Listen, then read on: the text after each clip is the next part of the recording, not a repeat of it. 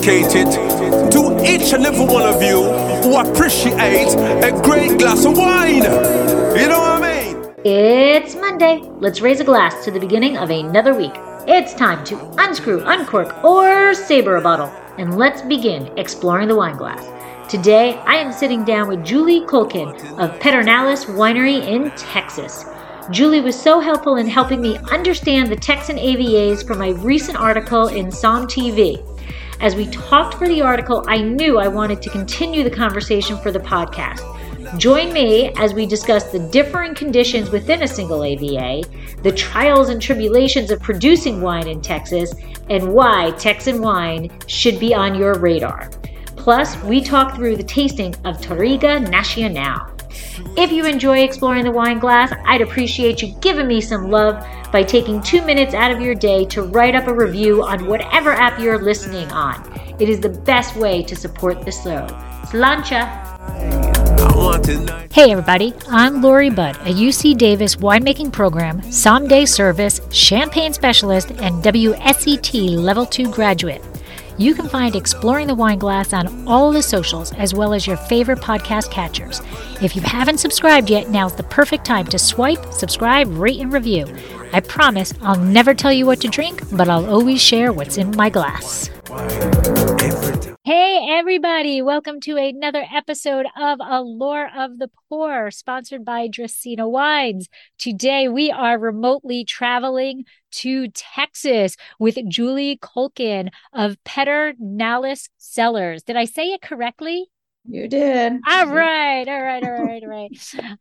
So we virtually or telephony kind of talked for an article that I was writing about Texan wine, and I wanted to dive even deeper than what that article allowed me to dive into.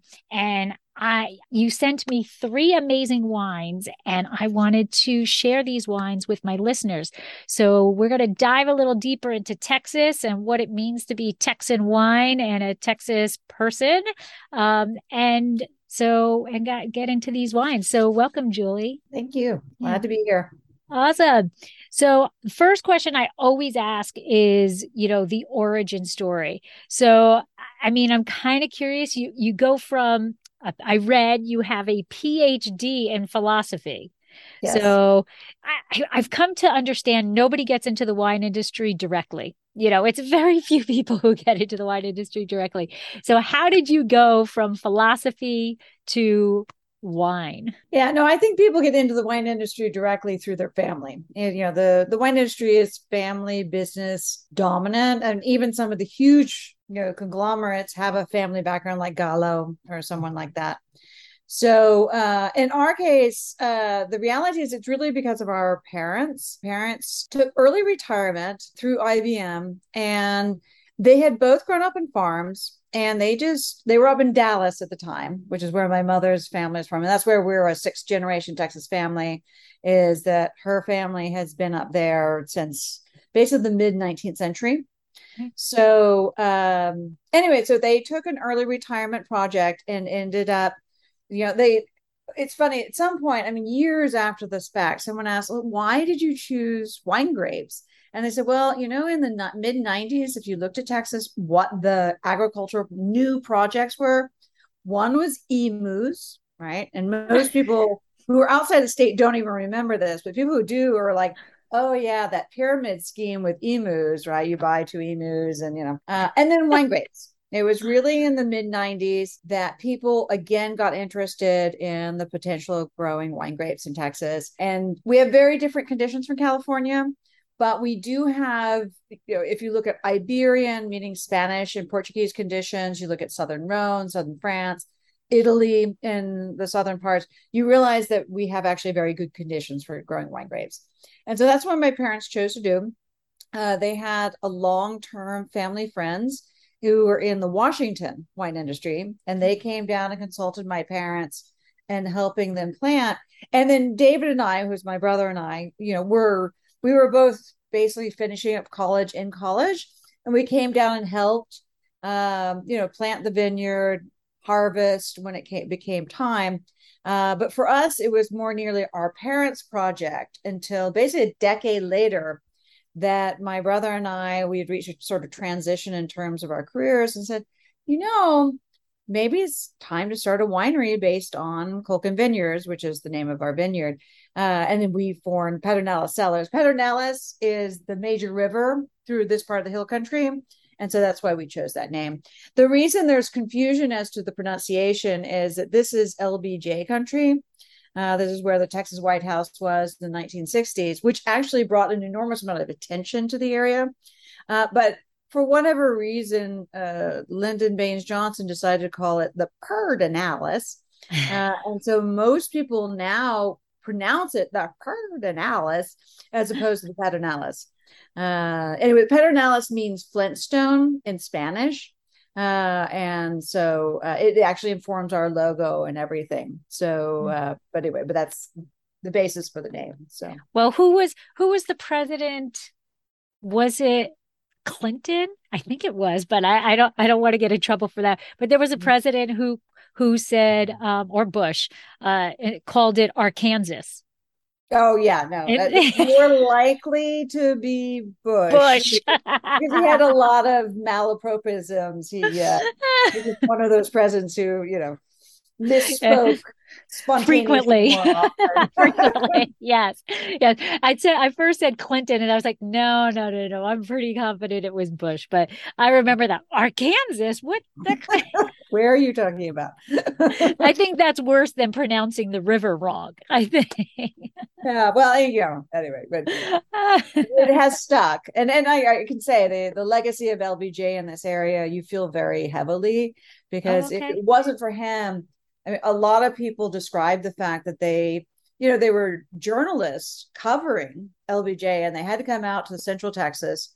And then they would go, their only place to stay was Fredericksburg, which is the town that's in the center of the hill country. And it's an old German settlement, settled again about mid 19th century. And it's a really, really charming town. And it was not on the map, except to people within Texas and particularly Central Texas. And suddenly it gained national recognition like, oh, this is not the Texas you were expecting. You were expecting what you see, in West Texas, that great flat, plain. And this is the hill country. It is hilly. It is green. It is not, I'm not going to say lush. That would be too far. That might be pushing it just a bit. Yeah, and its traditional fruit crop is peaches. Okay. But you could also grow strawberries, blueberries, and other, so it is a fruit, and that's very common that places that become good wine regions are actually fruit crop regions. Yes, tree fruit and bush fruit. Yes, so. Absolutely. But I think it's an interesting concept that people just in general for anything have one opinion of what an entire place is like. And it's kind of similar to how they think of people too. But, a single place is this big thing. So I grew up in Jersey and everybody's like, oh my God, Jersey is horrible. Jersey is horrible. It's so ugly. It's this, it's that. I'm like, well, that's because you're flying into Newark. Yes. And Newark. That's all you see. And yeah, Newark, is, they're regentrifying it and all that stuff, but you can't associate all of New Jersey with Newark. There's a reason why we're the Garden State, right? It's a beautiful state in a lot of areas. And then there's Newark, so, and that was one of the things that I gained the understanding of when I was researching for the article is your AVAs are broad and expansive, but the differences from almost 3 miles in one direction to 3 miles in another direction are very different. And so now your main, I guess, AVA is the Texas Hill Country. Okay? So you said it was hilly and things like that, but can you, when let's go back a bit, when your family first planted in the 1990s, was your family kind of one of the original planters in there, or was it already starting to build as the wine area? It was a very slow recognition, of Texas in general, but including the hill country.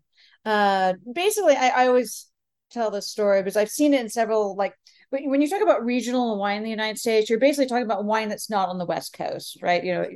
West Coast is not considered regional wine, but that's just an established wine corridor, right? All the way up to Washington. But the rest of the country really can be considered regional wine. And I find over and over and over again, you go to one of these New York, Virginia, Michigan, Colorado, and there's some guy who one day walks out of his front door and says, this is wine country, right? And they just declare it, right? And they just go from that premise. And in the hill country, that guy was Bob Oberhelman. Bob Oberhelman in 1980, 82, he decided, no, this is a great place to grow grapes. And he's just up the road from where our vineyard is. And he planted a vineyard. He was up to 30 acres at the max of his production. And he actually formed the first AVA that's entirely in Texas, which is Bell Mountain AVA, which is where our vineyard is within. It's a very small AVA, and it preceded the hill country, which is interesting. And I've got to admit, that confused me in the article. Yes. I'm like, but how can this be the first AVA? And then, like Paso Robles, we have Paso Robles AVA. Then the sub AVAs or nestled AVAs came up. That's not happening in Texas. But no, Texas doesn't do anything like anybody else, right? Yeah, no. Well, and we just didn't. That process, everyone agrees that process needs to start, because what happened then is in 1992, Fall Creek formed the Texas Hill Country AVA, and they did what you do in Texas. You take the largest possible extent and you say that's an AVA, and it's 9 million acres, right? It's absurdly big. From any AVA perspective, you're taking in multiple soil types, multiple climates, all kinds of things. And so that's really sort of been an open project for people to say, okay, no, this is a sub AVA here and sub AVA there. And the industry is just slowly maturing to that point where you're going to start to see that. Same thing is true of the other major AVA in Texas, which is the High Plains, which is the source of, depending on who you talk to, 75 to 80% of the grapes in Texas, largely because they are professional farmers, right? And they're looking for crops that they can rely on. And of course, one of their biggest challenges is water. And grapes use less water than any of their other traditional crops, which have been cotton and peanuts for the most part. So, but yes, there's an enormous project in Texas still to happen to keep dialing down these AVAs. In our case, because my parents did an enormous amount of research to choose where they planted their vineyard. And in fact, I was living in the Bay Area at the time, and my father went to UC Davis, was looking at soils and all kinds of things. And I would say they chose extremely well. They actually identified a part of the hill country, what is now the Texas Hill Country AVA, which has degraded sandstone and limestone. It has excellent aspect. It has elevation. It has all the things you're looking for. And so the fact that it was identified early as a wine grape growing region is not surprising. But there's many other sub AVAs. I think I described to you. It's like if you look at a soil map and a geological map of the hill country, it's like a peacock's tail. I mean, there's just a little of everything, because what really constitutes the hill country is the Llano uplift, which is where very old stone pushed up, and that made it hilly, but it also meant you had all these different, you have granite, you have limestone, you have sandstone, and then of course your time, and that pushed up millions of years ago, and it's eroded since, right? And so it forms all kinds of aspects and, if you will, subregions. And of course, one of the most important part of the hill country is aspect, because we do have late spring freezes, and so you never want to be in one of those freeze pockets, right, where all the cool air collects. If you can just get above it, in our site we have a breeze that is almost continuous. That obviously makes a huge difference, because when you have that kinetic energy, so all of these things make a difference in the hill country. And I have no doubt that over time it will get mapped much more specifically. It's just that process. We're just such a young wine region or wine state. So, and it's not easy to, the government's not like, hey, do this and we're going to approve it instantaneously, right? It's usually like a 3 to 5 year, if you're lucky, process. But do you see, like, if you start dialing down, do you see that maybe Texas Hill AVA kind of disappears or becomes its own little sub, smaller section? And now you're going to have, more specific AVAs? Or do you I think sort it, of, I think the probably the closest model, at least when I think about it, it's more like the Rhone, right? The Rhone is a huge area, right? That just basically says, and I'm really thinking the Southern Rhone, not the Northern Rhone, but the Southern Rhone, where you have the Côte de Rhone, like huge area that is defined by the Mistral and by that river valley, right? But then within it, I mean, the reason I'm thinking this, I was just there, and lucky I went, you? well, yeah. I went to the Baccarat, right? Which is one of the subregions that's formed over time. And of course, France has this very regimented system for, marching from being part of the huge AVA, or that's not AVA, but the appellation, to being more and more specific. But, in this case, the Baccarat is very obvious. You literally go up onto this plateau that is above everything else around it, and it's fairly flat. It's got the galets, this huge stones and everything, and you're like, oh, clearly this is a distinct place. And I think something like that's going to happen in the hill country, because as I said, there are places where granite is more dominant. There's places where sandstone is more dominant. There's places where limestone is more dominant. Those will start to coalesce. The example I always give is that one of our partners within a grouping organization we're part of, which is Texas Fine Wine, is Spicewood Vineyards. And early on, my parents planted Sauvignon Blanc as one of the grape varieties that they tested and tried to grow. And it was a disaster. I mean, it was nothing. Blech. I mean, the plants looked miserable.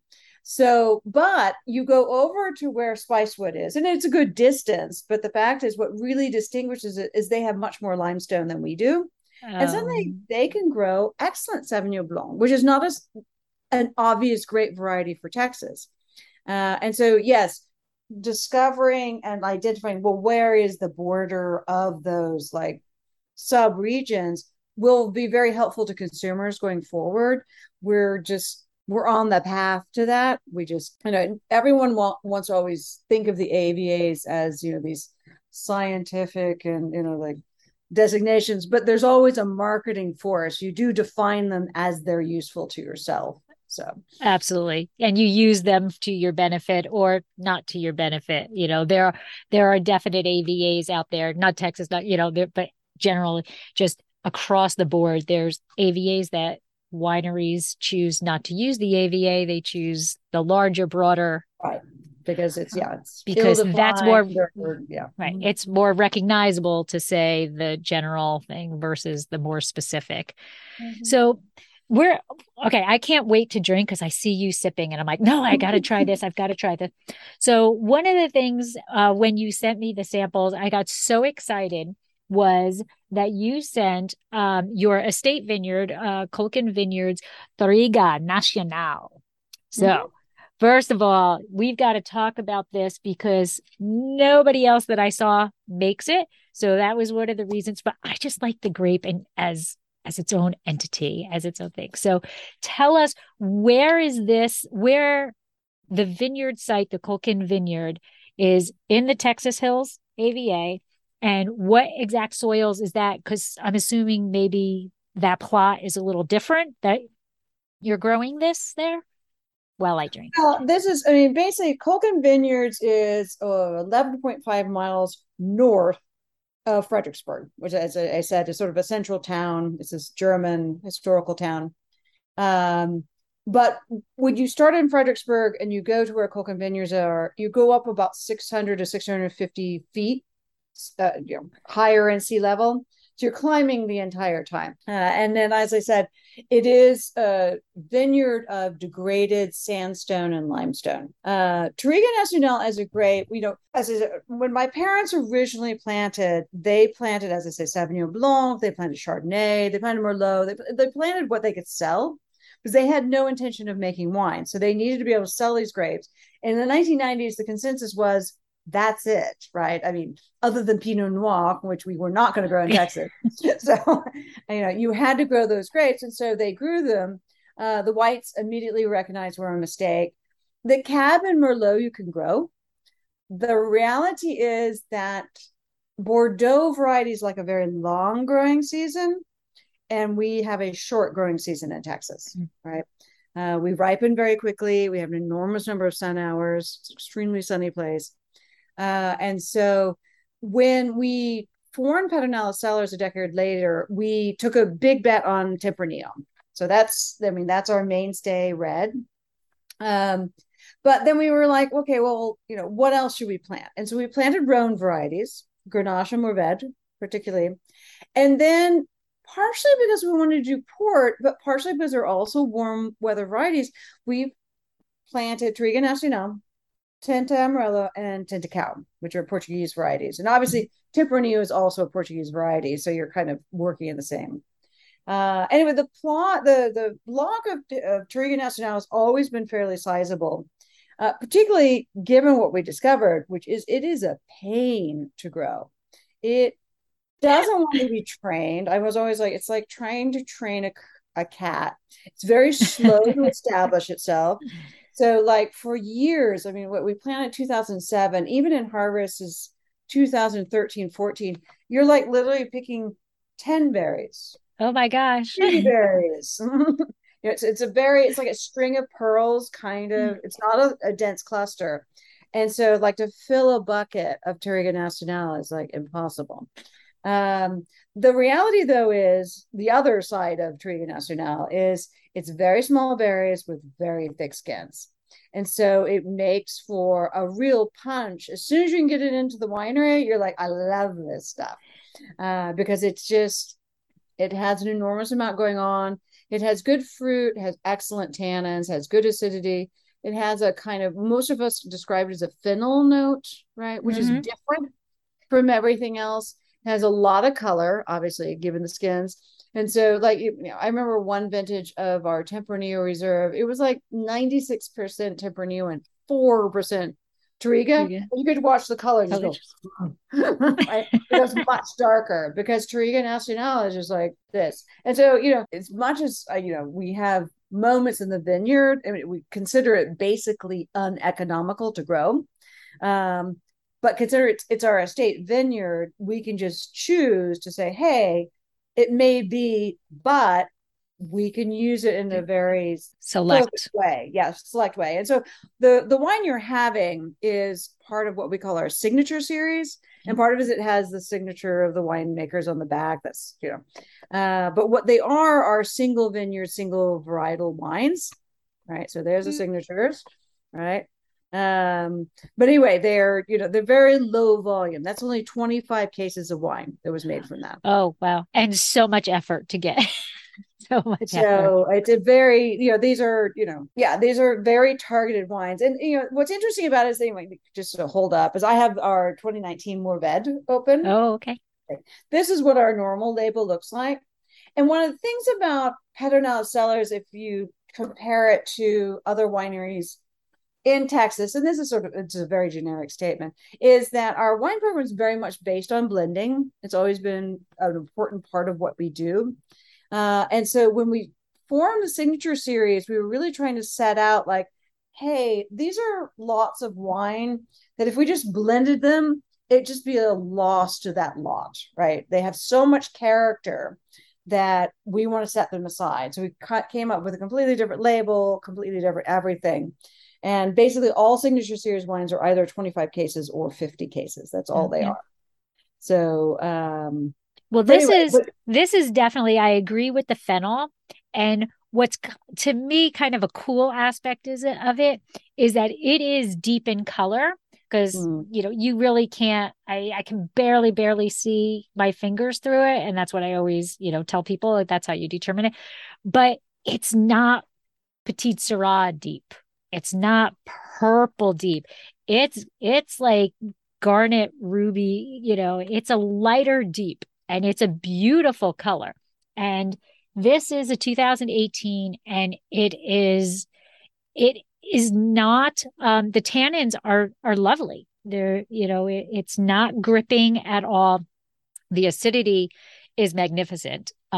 I like high acid wines, and the acidity here, it actually does salivate your tongue, but it's in balance with those tannins. So it's not out of control. I don't think people tend to think acidity with red wine. It's more of a white wine, oh, this is a high acid wine or whatever.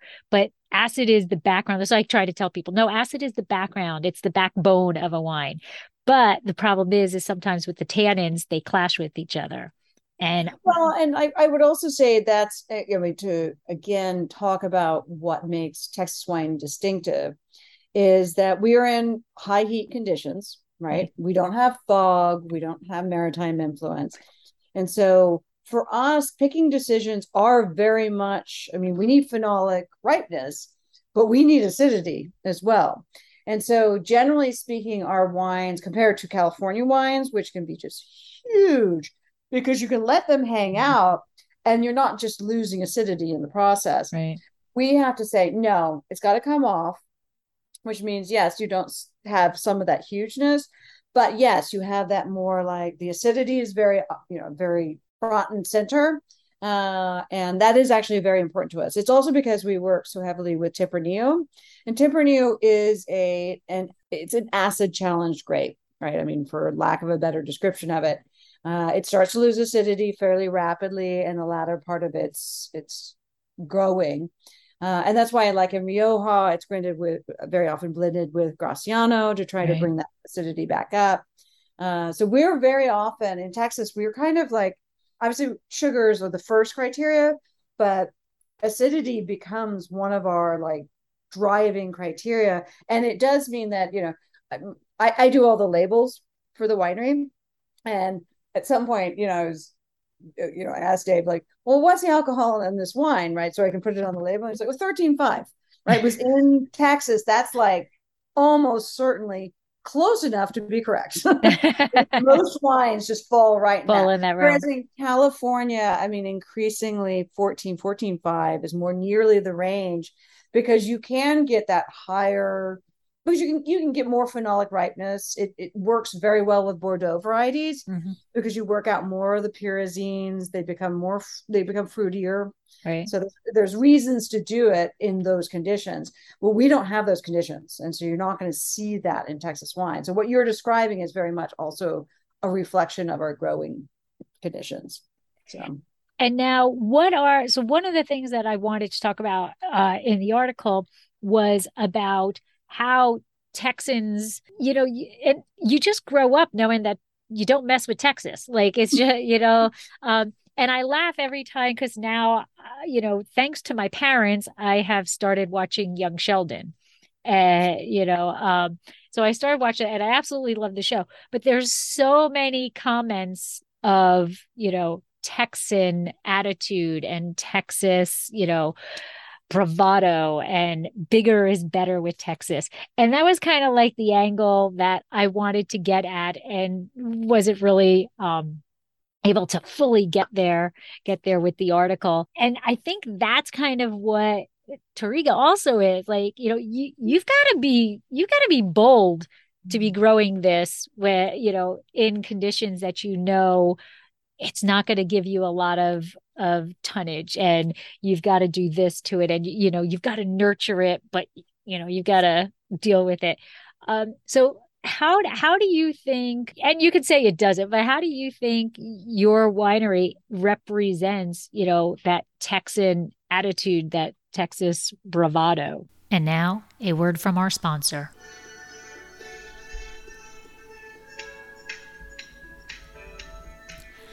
Looking to be in the know about Dracaena wines? Want to be the first to know about our new releases and special offers? All you need to do is sign up for our newsletter. There is no commitment necessary, and I promise you we won't spam your mailbox with loads of messages. Need another reason to sign up? Quite possibly the best reason?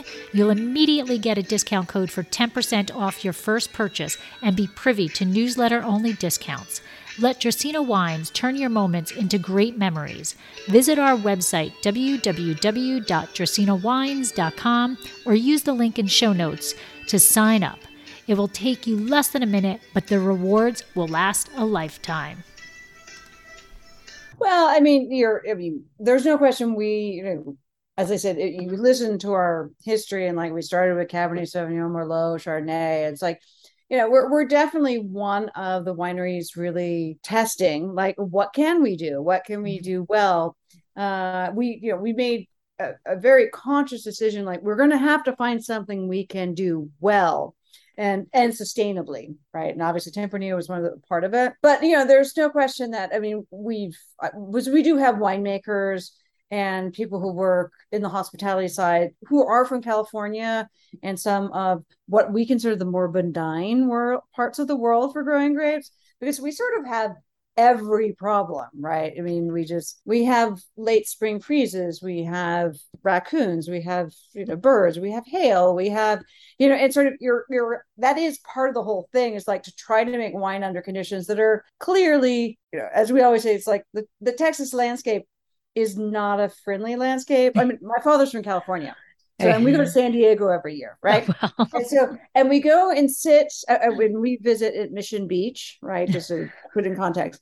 And so we go sit in that grass. It's the nice, softest grass you've ever felt. Texas grass can be unpleasant. And that's before you're carried away by the bugs, right? Just so prickly and everything. And so, the Texas environment is not, it's not a friendly environment. And yet at the same point, we can, and that's obviously the bravado part of it, is we can do something different here than you can in California, right? Or Oregon or Washington or New York or Virginia, or, you go through the list of major states. And that sort of is what drives it. And I think it is an important part of recognizing we do think, and yes, maybe this is all ego, we do think that there's something distinctive about Texas wines that no other state is going to be able to imitate, not even our Southwest neighbors like New Mexico or Colorado or Arizona, who also make excellent wines. So, and I do think that's part of it. It's that's pretty funny. It's like you have, oh my God, I've got spring frost. You've had hailstorms. I know a winery, Chateau Wright, lost like all of their vines to a hailstorm, right? But raccoons, that's a new one. Are they choosing the grapes over the garbage pails that are nearby? Is that? Well, in rural, I mean, obviously in an urban area, they will choose your garbage pails because that's much richer. But no, and it's very funny because, obviously we have birds. We put up bird netting, but with the raccoons, there's not much to do but to trap them, right? And you can very much see the difference between birds and raccoons, because you go through a vineyard that raccoons have gotten to. I mean, those little hands of theirs, it's just like boop, boop, boop. They start at the bottom and they just rip everything down. Oh my gosh. Eat it like crazy. So you have to trap them. So that's not even a concern for a single vintage. They're destroying the vine as they're getting to the vintage. No, they're mostly eating grapes. Okay. It says last few weeks. No, it says last few weeks. But no, they're really annoying because they'll just go down a whole row. I mean, they could decimate a row and there's almost nothing left. Because those little hands of theirs, pull grapes as well as we can. So maybe somewhere in the future, you can train animals to do amazing things. Maybe you can train the raccoons to harvest for you. The grapes. That would be great. So one of the things that I realized as I was doing this article, and you've mentioned it a couple of times, is that Tempranillo seems to be kind of, high up there in terms of growing grapes, the variety that's there. So what about Tempranillo seems to make it an ideal grape for Texas? Yeah, no, it has. I mean, one thing, like, let me start with the growing conditions. I mean, that's what we were most conscious of when we made the decision to bet on Tempranillo, is that we had grown, as I said, Cabernet Sauvignon and Merlot. that need a long season to work out those pyrazines, those green notes, so that they're no longer like annoying, right? And the thing about Tempranillo is it's known as a little early one because it ripens very quickly with full phenolic ripeness. So it is truly ripe. It's not just like, done or something like that. It's actually fully phenolically ripe. The other thing about Tempranillo, so that's extremely important in Texas. It grows well in all of the major wine regions, which means the High Plains, the Hill Country, and West Texas. It cannot grow in the Southeast because it's too humid, but for the most part, they grow hybrids because it's too humid. They have too many problems with Pierce's disease and other problems. So for all the major growing regions, it grows well. It is very terroir expressive, meaning that it's very different in the Hill Country from the High Plains. It's different in different parts of our own vineyard, right? In our 2020 vintage, because Tempranillo was some of the least affected by our particular conditions in 2020, we have like 4 or 5 different Tempranillos that are vineyard designated, and they're all different, substantially different. And that's the other thing about Tempranillo is there's only so many, and I'm not just talking about red grapes, but red grapes that are truly the king of grapes in the world, right? There's Cabernet Sauvignon, obviously. Syrah is obviously one of them, but Tempranillo is one as well, as is, of course, Sangiovese. Right. And what I mean by that is these are grapes that, depending on winemaking techniques, aging time, what you do, you can create an enormous number of different styles.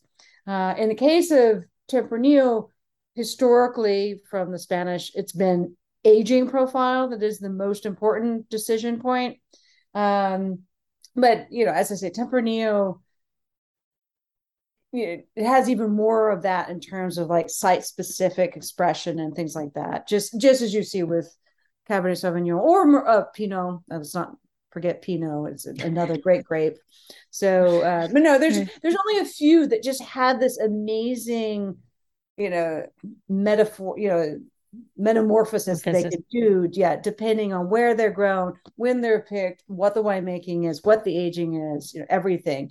And Tempranillo is in that category. There are other grapes that do really well in Texas, but none of them necessarily have the complexity that Tempranillo does, with the degree to which it's so relatively easy to grow in the state. And so I do have your High Plains Tempranillo here. So this is the 2018 Tempranillo. And so how would you describe this to somebody as let's go to, let's go to Spain, let's go to Tempranillo, Rioja. How would you compare this to an actual Spanish Tempranillo? The High Plains Tempranillos, one of the biggest differences between the Hill Country and the High Plains in terms of growing conditions is the High Plains has much higher elevation than you expect. It's over 3,000 feet above sea level, which most people are like, what? It's absolutely dead flat. And it's one of the things about Texas is like you start in Houston and you drive to the High Plains, which is about an 8-hour drive. You're driving uphill the whole way, very, very slowly. So the Hill Country is sort of halfway there. And so you're now literally in the High Plains. And what that means is that it's a semi-arid. And so every night the temperature just goes, right? And so they have a 30-degree diurnal during the growing season, meaning the heat of the day, the cool of night is 30 degrees. In the Hill Country, we only have 20 degrees, generally speaking. So what that does is it preserves fruit flavors and acidity in the Tempranillo and the white grapes and everything else. But since we're just talking about Tempranillo. And so I would say the High Plains Tempranillo is much more like Rioja than you would see like in the Hill Country. The Hill Country is probably more like Toro. You have much more structure.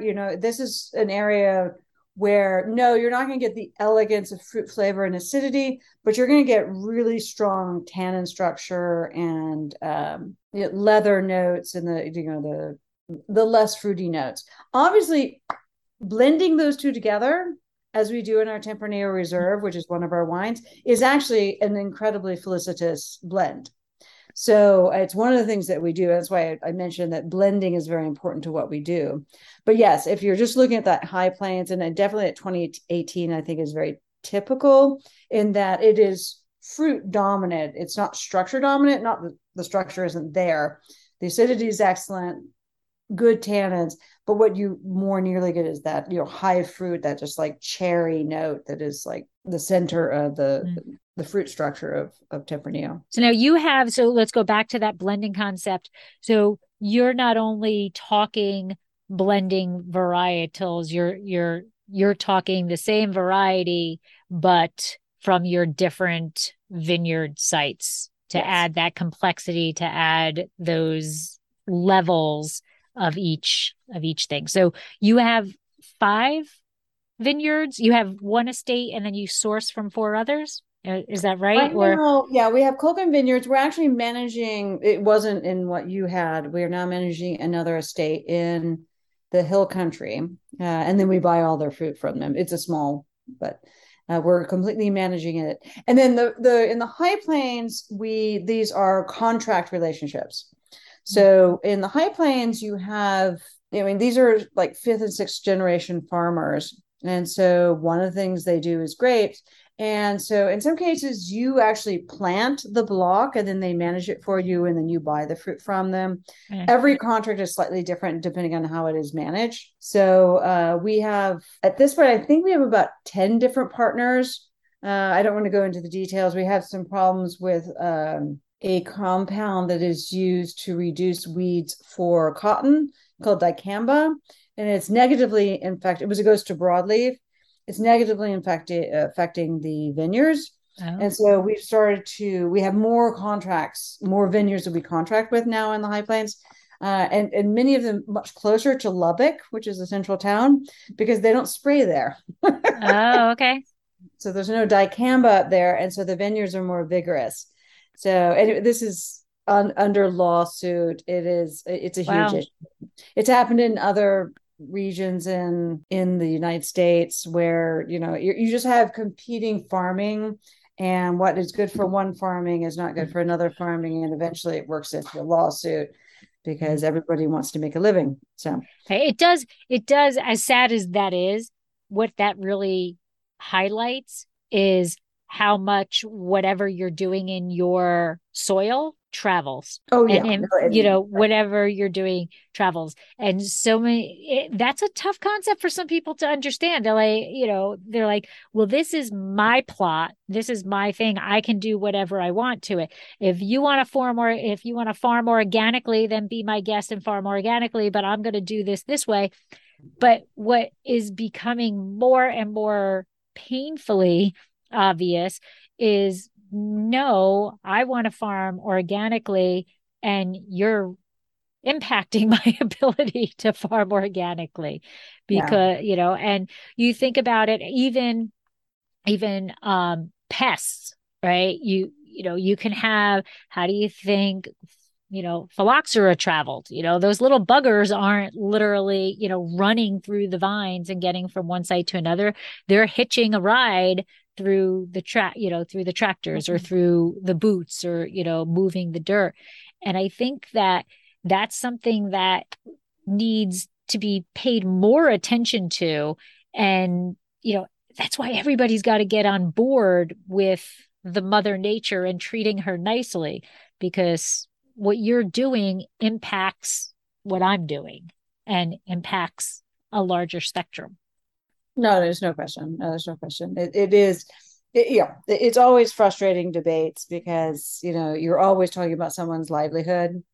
That's at the other end of it when you're looking at the farming aspect of it. But it is also recognizing that it's a worldwide debate, that you can't live in your own little bubble as much as you want to try. Yeah. And all these things. And you're very conscious of that when you're in agriculture, because it does matter what your neighbor does.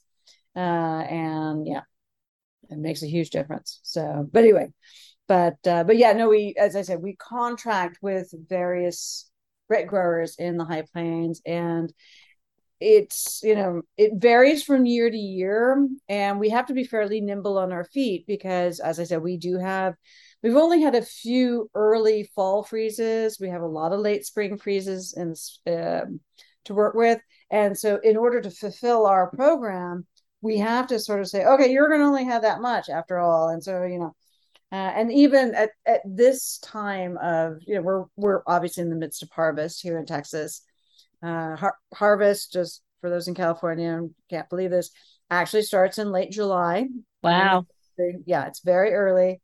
But it's just as well, because otherwise all these grapes would be sitting out in this terrible heat, right? So that's why we have to focus on varieties that can completely, ripen. Is it earlier than normal this season? Because like we're not harvesting at this point, but there's vineyards that are harvesting already that this time of year for us, they wouldn't have been. This is an early season. It's an early season, even early for vintage. Yeah. Yeah.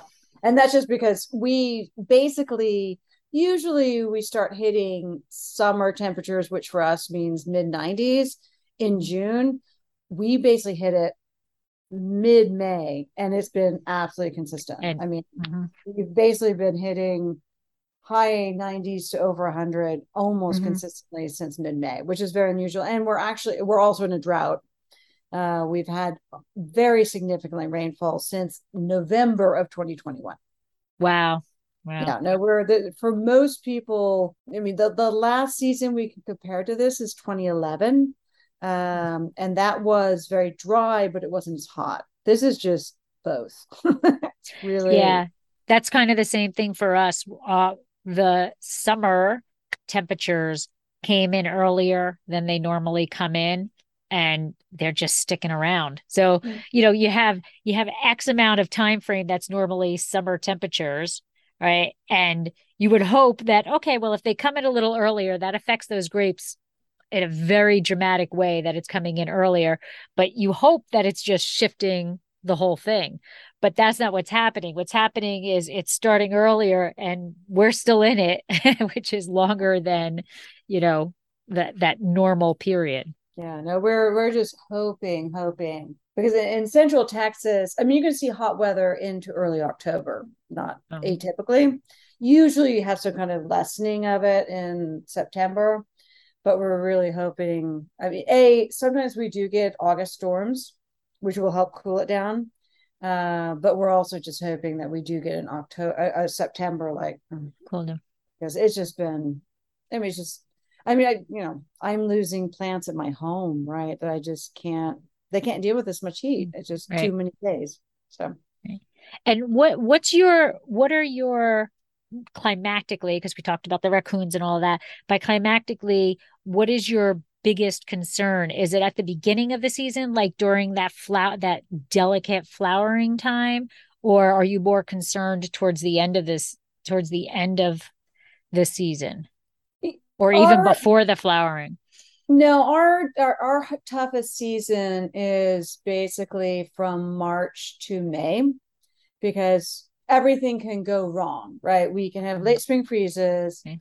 We can have hail, which comes when the shoots are very tender. And then, yes, we can have shattering events, right? We get all of those during that early season. And that's usually the most important. Once we're here, obviously things can go wrong. Obviously, it can start raining. It has.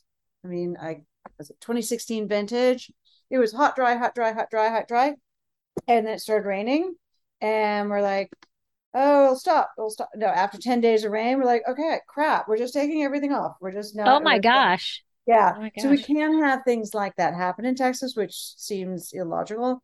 But you realize, what happens is we do get, particularly in the hill country, we do get Gulf influence, and hurricane season is ramping up, right?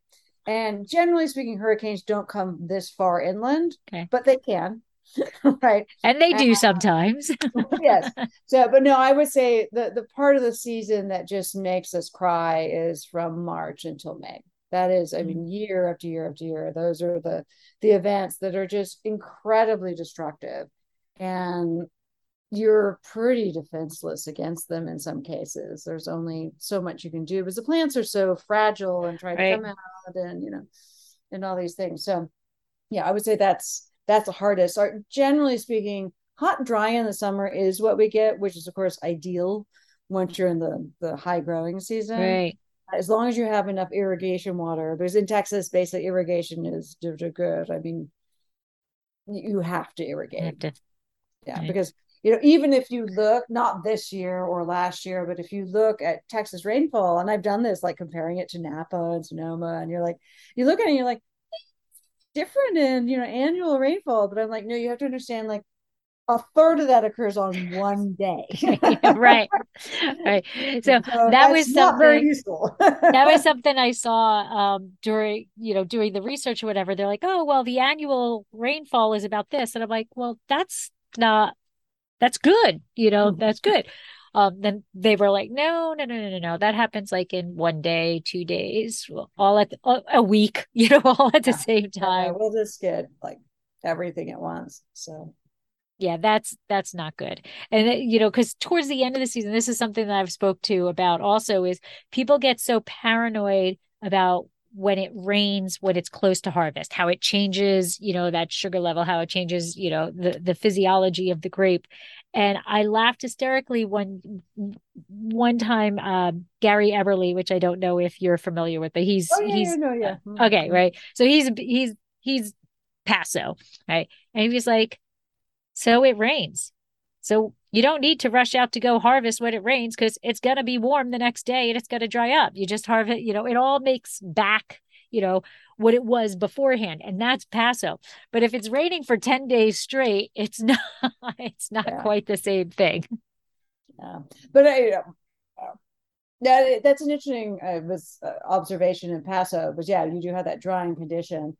But no, generally speaking, rain in the latter part of our season, it happens. But that's of all the things like that you compare us to Oregon or Germany or France, that part of the season, which is so stressful in those regions, is not for us. Is it? Right?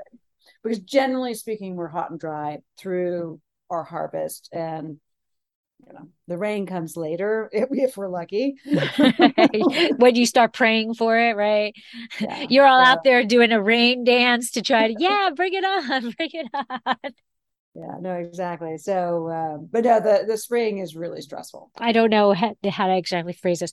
So I think Texas has a problem, as with any younger growing Regional region, wine region, yes. right? Regional wine region. What do you think people like me who want to explore Texas wine and want to share what it is, what do you think needs to get out there to the listeners of this, or to the article readers and things like that about Texas wine? Where do you see it going in the future, and what can Texas as a whole do to promote their region? Well, I mean, the thing we talk about internally the most often, obviously, is that we really should be distributing more widely. Like if you look, if we compare ourselves to Washington and Oregon, which, both of whom successfully export themselves internationally, right? We don't do enough of that. Now, obviously, it's economically lazy on our parts because we can be, because 3 of the 5 biggest cities in the United States are in Texas, right? And we're quite aware that if we could just get them to drink more wine from Texas, we're doing fine. And from an economic point of view, it makes the most sense. And in fact, apparently Austin is now large enough that it's the 11th biggest city, right? Wow. So we have a lot of major urban areas, and they're also, Texans are very pro Texas, if no one's noticed. And so, the fact is they do come down and visit the wine regions and do visit us, because we are, as of the last pass I know of, we are the second most visited wine region in the US by Wow. just tourist numbers, right? This is tourist numbers. I'm not saying quality tourism or anything like that, but just the number of people who come and just taste wine, because there's a long tradition of people visiting the hill country in Texas. Partially because people come up from Houston because Houston has terrible weather, if no one has ever noticed. So they would come to the hill country. They also would come to hunt, come for the peaches. And then you have both Austin and San Antonio. They're feeding it. And of course, you have Dallas as well. But yeah, no, in terms of what people outside of Texas should notice is, we keep pushing for it, to have some presence in some important wine lists, right? There's a few wineries. It happens sporadically because, as I said, I do think we do have styles of wine that are going to look different from what you can get from any of the other major and minor wine regions in the United States, or even, but that's terroir, right? that's terroir. That's what it is. If every Tempranillo tasted the same, whether you're in California, Texas, Washington, Spain, why drink it? Why bother getting a different Tempranillo? Yeah, right? And I can say Tempranillo is an excellent bet that no Tempranillo tastes like another Tempranillo. It's like an incredibly, it's a very expressive grape. So, but yeah, no, seeing more visibility in the other markets. I mean, the other thing to be aware of is that, of course, during the pandemic, people became somewhat more aware of this, is that, wine does have the advantage of, certainly if you tasted it or you know what you're getting, it only comes in one size. It packs really well. And so shipping it is a real thing to do. I mean, I have wine club memberships on the West Coast as well as the East Coast, right? And so definitely Texas ships to California because California is very open to shipping. And so this is obviously another way to just take advantage of the fact that, unlike the other parts of the beverage world, the direct consumer shipping laws, even though they could be better, they are relatively generous in terms of what you can get where you are, particularly if you're in California. And so if you want to try Texas wine, pick some Texas wineries and order some Texas wine. So, I don't remember what the stat was off of the top of my head, but a very large portion, which is what you were saying, a very large portion of Texan wine is just consumed in Texas.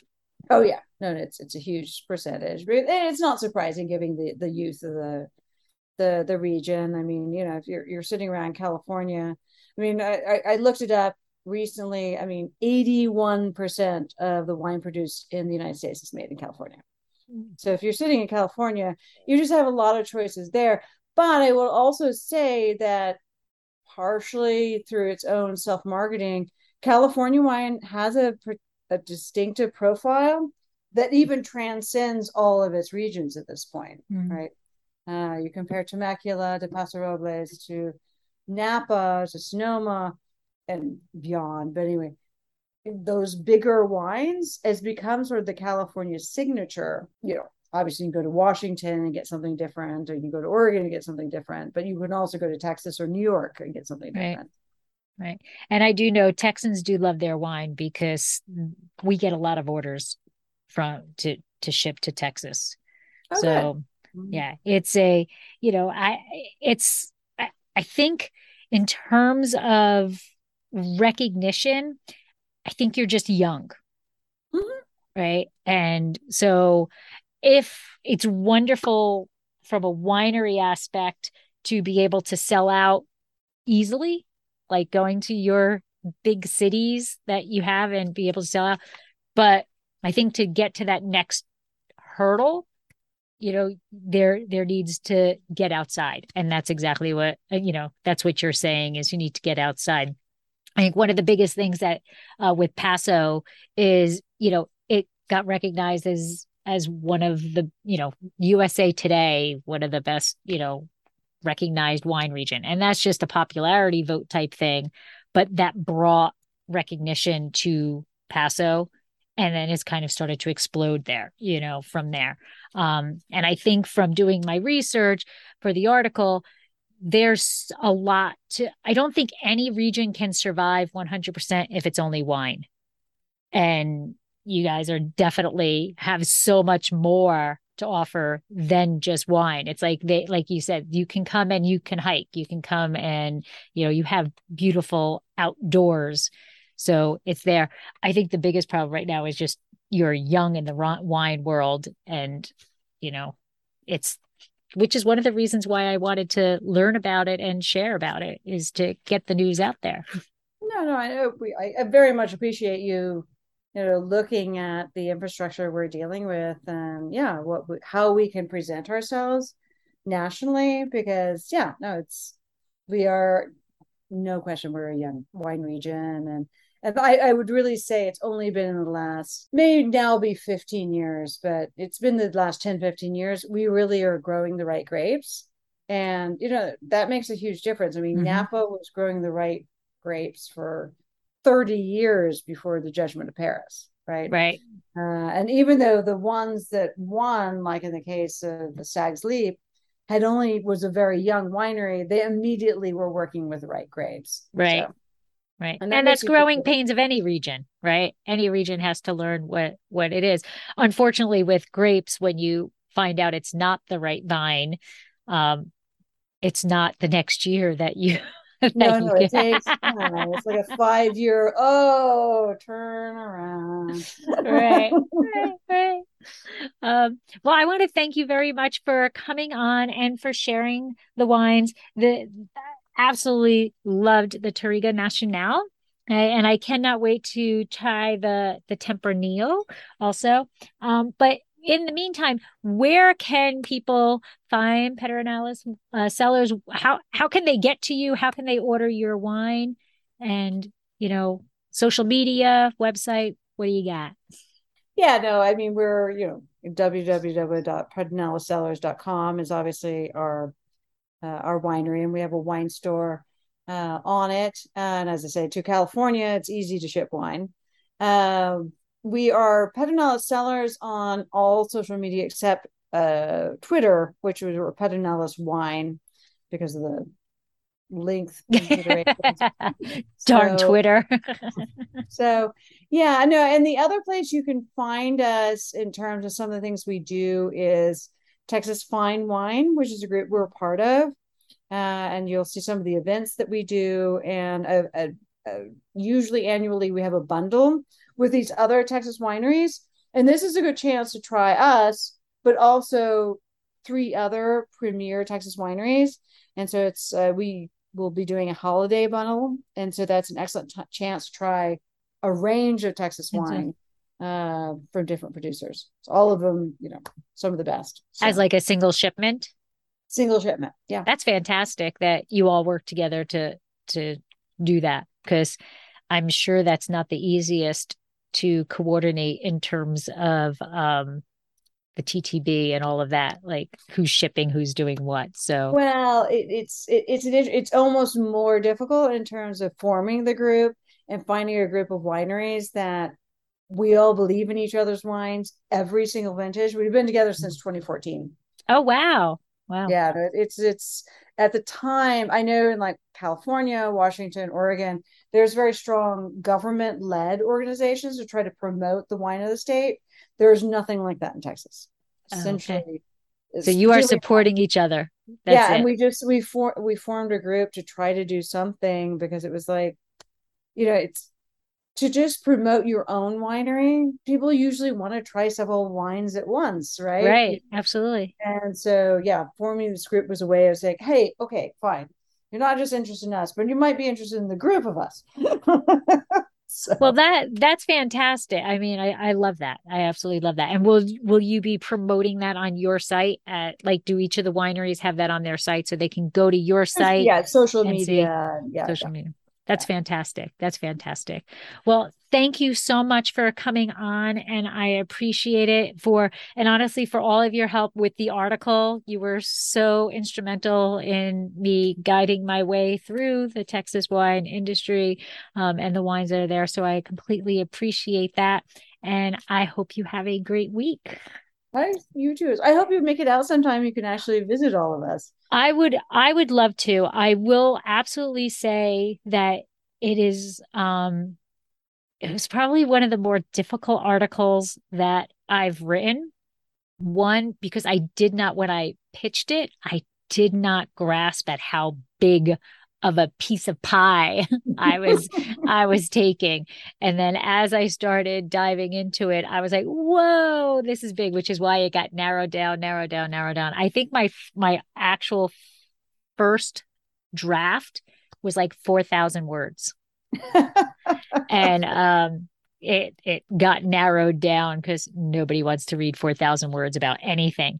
So, but yeah, I think that was my first thing. It was a wonderful learning lesson for me to make sure I focus in on what my topic is. But I hope that, you read it, and I hope that you feel that it did justice to the region the best can. But I would absolutely love to come visit one day and actually see these regions in live, these AVAs, for myself in real life, and understand a little bit more of how they're interacting with each other and interwebbed with each other. So keeping fingers crossed one day.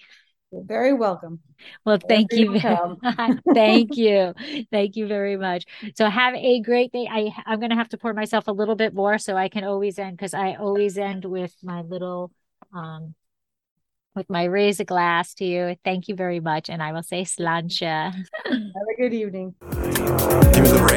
This has been another episode of Exploring the Wine Glass. Thanks for listening.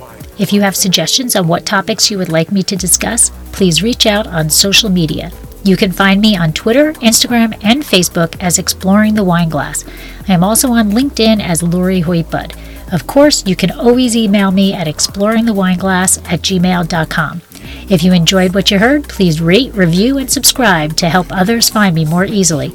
And most importantly, tell your wine-loving friends, because if you like the podcast, they will too. Music is Wine by Kevens. Until next week, sláinte. That was no martini, Irish coffee, banana